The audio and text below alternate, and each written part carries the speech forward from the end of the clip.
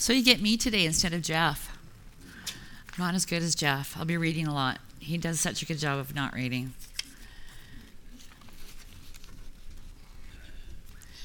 I think that most of us have experienced some type of tragedy in our lives. Perhaps it was caring for someone that was terminally ill, or an accident that left you or a close loved one emotionally scarred or physically. And perhaps it was death of a loved one. The people we often think that will be there for us in our time of need aren't always the ones that have your back. And individuals who might not be as close to us may surprise us and will rise up to the occasion and be there for you. Those of you that heard my testimony a couple of weeks ago may remember that I went through a situation with cancer, my diagnosis, my treatment, my recovery. And I thought being married to my husband meant that he would always be there for sickness and in health. So I can't begin to tell you how surprised I was when he wasn't there. But there were people who stepped up to the plate, friends, family, acquaintances. They came to support me in ways I didn't ask for, I didn't expect, but was so blessed and grateful for it. This happened to Jesus when he was arrested, beaten, crucified, and left to die on the cross. Where were his faithful disciples when all this happened? They scattered and fled. So who was with Jesus in his time of need? So this morning, I'd like to continue with our reading in Mark chapter 15, verses 40 to 47 of Jesus' death on the cross.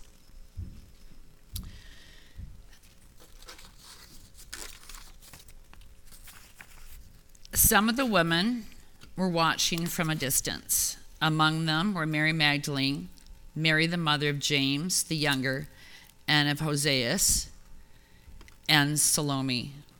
In Galilee, these women had followed him and cared for his needs. Many of the other women who had come up with him to Jerusalem were also there.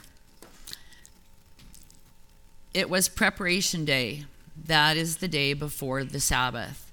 So as evening approached, Joseph of Arimathea, a prominent member of the council, who was himself waiting for the kingdom of God, went boldly to Pilate and asked for Jesus' body. Pilate was surprised to hear that he was already dead.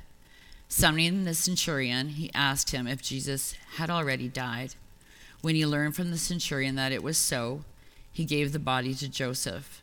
So Joseph bought some linen cloth, took down the body, wrapped it in the linen, and placed it in a tomb cut out of rock. Then he rolled a stone against the entrance of the tomb. Mary Magdalene and Mary the mother of Hoseas saw where he was laid.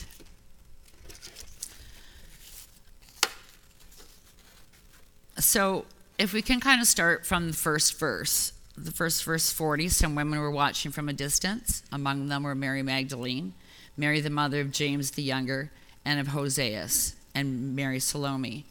So how many of you are thinking right now, what about Mary the mother of Jesus? I thought she was present when Jesus was dying on the cross. Or who thought the disciple John was present? So that was my initial reaction that I had. The first thing that struck me when I read this verse was that Mary, the mother of Jesus, wasn't there. It wasn't mentioned as someone being at the foot of the cross, crying and caring for Jesus. I thought that to be strange because in my mind, I had always thought that Jesus' mother was with him when he died. I also remember, kind of in the back of my head, through art history classes that I took in university, that there were so many artists that had depicted the time of Jesus' death. I mean, they weren't there at the time, but they made paintings. There's so many paintings of Jesus' death. But I think that just reinforced the impression that I had of this historic event. So I started asking friends and family who they envisioned was at the cross when Jesus had died. Everyone I asked had similar thoughts like I had. They thought that Mary, the mother of Jesus, was there with other women that they couldn't identify. And also the disciple John was also a popular choice when I was asking people who was there. So first I researched this verse to make sure that the different Bibles, sometimes they're worded slightly differently, but I found the wording to be exactly identical in all the Bibles. So then I went through the other Gospels in the Bible to see what was recorded in each book. This is what I found. So Matthew chapter 27, verses 55 to 56. Many women were there watching from a distance. Among them were Mary Magdalene, Mary the mother of James and Joses, and the mother of Zebedee's sons. In the book of Luke, he doesn't describe who the women are except to say in chapter 23, verse 49, that all those knew him, including the women who had followed him from Galilee, stood at a distance watching. So then I read John's account of who was with Jesus at his demise on this earth. So John chapter 19, verses 25 to 27. Near the cross of Jesus stood his mother's sister, Mary the wife of Clopas, and Mary Magdalene. When Jesus saw his mother there and the disciple whom he loved standing nearby, he said to his mother, "Dear woman, here is your son." And he said to this disciple, "Here is your mother." From that time on, the disciple took her into his home. So the Gospel of John is different from the other books. John is the only one to mention that Jesus' mother to be there, that the Marys were nearby, not watching from a distance, that a disciple was present, and Jesus spoke to his mother, and he also spoke to the unnamed disciple as well. So, how did John seem to have a more intimate, different, and descriptive account for the details of that event? Perhaps not all the disciples fled. Could it have been that John was actually there with Jesus, and so were the other women when Jesus died? Could it also be that John describes himself as being the unnamed disciple that Jesus loves? John is, in fact, the only disciple to make mention of Jesus making a verbal request for his mother to live and be cared for by the unnamed disciple. John has done this before, describing himself as an unnamed disciple. If you look in John chapter 18, 16. So I get the feeling that John humbles himself by being the only disciple who stayed with Jesus, but without naming names. In Mark verse 50, it states that everyone deserted Jesus and fled. Could the disciples have fled away in different directions from the place where Jesus was nailed to the cross, but close enough to perhaps still make out some of the events that were happening? Are the discrepancies between the Gospels a result of the variations in what people witnessed and remembered of what actually happened? Although each of the four Gospels give us a different emphasis regarding who was at the cross when Jesus died, we can piece together what was likely the entire group by compiling all the sources together. From the book of Matthew, Mark, and John, here is a list of the possible people that were there to witness Jesus' death. Number 1, Mary, the mother of Jesus. Number 2, Mary Magdalene. She was a Jewish woman who traveled with Jesus as one of his followers. She was witness to Jesus' crucifixion, his burial, and resurrection. Mary Magdalene was relatively wealthy and was also able to help Jesus' ministry. The third person, Joseph of Arimathea, he buried Jesus. The fourth, a disciple of Jesus, no name given. Number 5, Nicodemus, a member of the Sanhedrin. Number 6, Mary Salome, is the wife of Zebedee, and she was another follower of Jesus who was present at the crucifixion and found Jesus' tomb empty. And yet another Mary, there's so many Marys, like you think they would have different names. Mary of Clopas is the wife of Clopas, and she's another follower of Jesus. Simon of Cyrene was there. He carried Jesus' cross.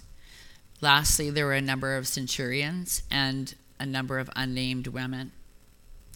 As is one of the theories, that when the disciples fled, they were hiding in various places to witness Jesus' death, having different views and may have heard different conversations, depending on where they were. So in Mark verse 41, in Galilee the women had followed him and cared for his needs. Many other women who had come up with him to Jerusalem were also there. So although there have been different interpretations on how many and which women were present when Jesus was crucified, buried, and resurrected, the important fact is that all these women supporters came and were present. How comforting it must have been for Jesus to see all these many women around the cross loving him. There is just something about women that is so sensitive to suffering and seeming weakness that causes them to rise to the occasion. We know that everything about suffering of Jesus was foretold in Scripture and prophecies. So there is no doubt that God planned these women to be there with his son in his greatest need. This is in stark contrast to the absence of 11 or 12 of Jesus' apostles. Jesus' disciples were hiding and filled with fear, but the women were there with love, tears, pain, and no fear for their lives. As we move forward in this story, it was the women who saw where Jesus had been buried. It was the women who found the tomb empty and saw Jesus had been resurrected. I find this to be fascinating because women at this point in history had no legal status to their testimony. Women's evidence could never be brought into court. Women were viewed as being inferior and unreliable. Yet God makes these women his witness at a time in history in which no other society would have trusted them with this job. God has taken down these class barriers and shared the gospel with this group of women. So all the women that followed Jesus from Galilee were women that Jesus had healed. For example, Jesus had cast out the demons in Mary Magdalene. None of them deserted Jesus when he appeared weak and defeated. They ministered to him. They later made plans to honor him by preparing his body for burial. They grieved over his suffering and death. These women did what needed to be done, not for personal gain or selfish ambition. They did it for the gratitude and a desire to give help. They stayed behind to witness the body of Jesus placed in the tomb and sealed. They modeled perseverance even when the cause seemed lost.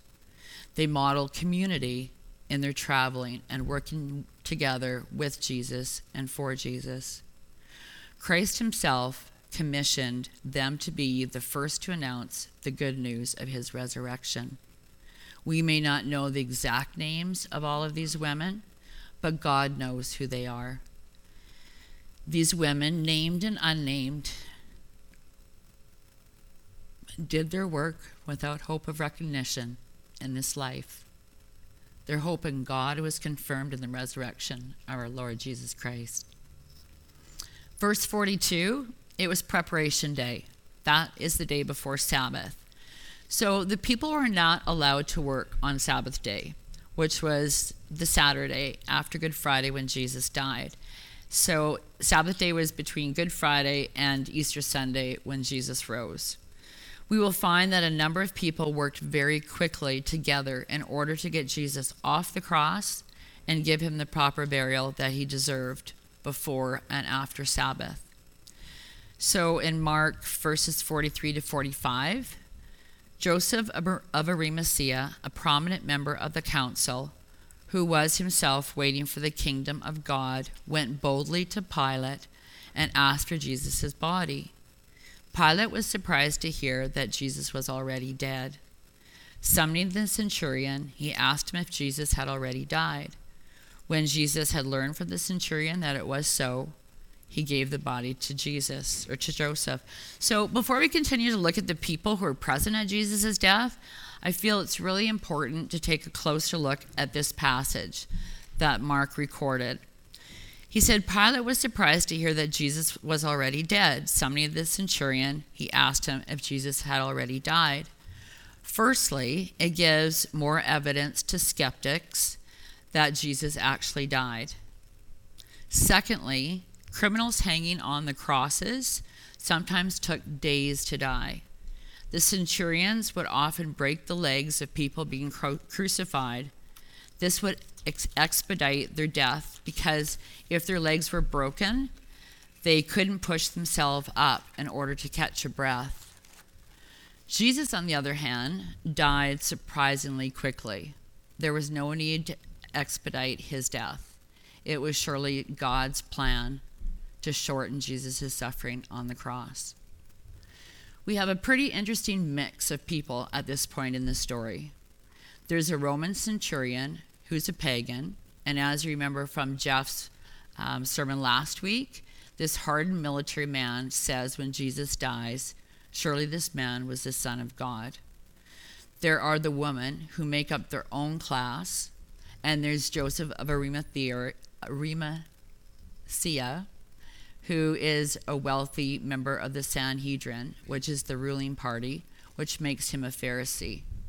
So these very different groups or classes of people are all making positive responses to the death of Jesus. Joseph showed great courage to ask for Jesus' body. Joseph was a secret follower of Jesus and was always afraid of what might happen to him if the Romans found out that he was a follower of Jesus, and now he was asking for the body of Jesus. It seems his status wasn't as important to him as his devotion to Christ. He wasn't afraid of risking his power and wealth in order to serve Jesus. He's become humble to let others see who is most important in him. In John chapter 19, verse 39, he finds out that Nicodemus was Joseph's accomplice. So in John chapter 19, verses 39 to 40, he was accompanied by Nicodemus, the man who earlier had visited Jesus at night. Nicodemus brought a mixture of myrrh and aloe, about 75 pounds. Taking Jesus' body, the two of them wrapped it with spices and in strips of linen. This was in accordance with Jesus' burial customs. In verse 46, so Joseph bought some linen, took down the body, wrapped Jesus in linen, and placed it in a tomb cut out of rock. Then he rolled a stone against the entrance to the tomb. So we continue to see that Joseph and Nicodemus' characters are changing. They did what they did out of love and devotion for Jesus. Here are prominent men in their society who took down Jesus' dirty body, beaten with insides coming out of it, washed it, and wrapped it in linen. It was usually the women or slaves that had this disgusting job of taking the cadavers off of the crosses. But Jesus and Nicodemus didn't ask women or slaves to do it. Jesus and Nicodemus did something incredibly culturally inappropriate at that time. In verse 47, Mary Magdalene and Mary the mother of Hoseas saw where he was laid. This is incredibly important to our story. Again, I mentioned that God used these specific women to be the catalyst for Jesus' post-resurrection reports. These women knew exactly where Jesus was laid, so there was no question or confusion as to why Jesus was not there the following day on Easter Sunday. It was the woman's quiet faithfulness who continued to serve Jesus through this tragic time, right up to the end of Jesus' life on this earth.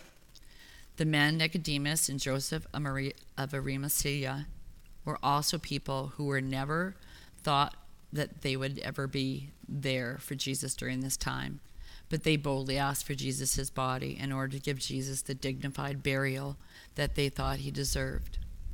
They did it quietly, without asking for help or support.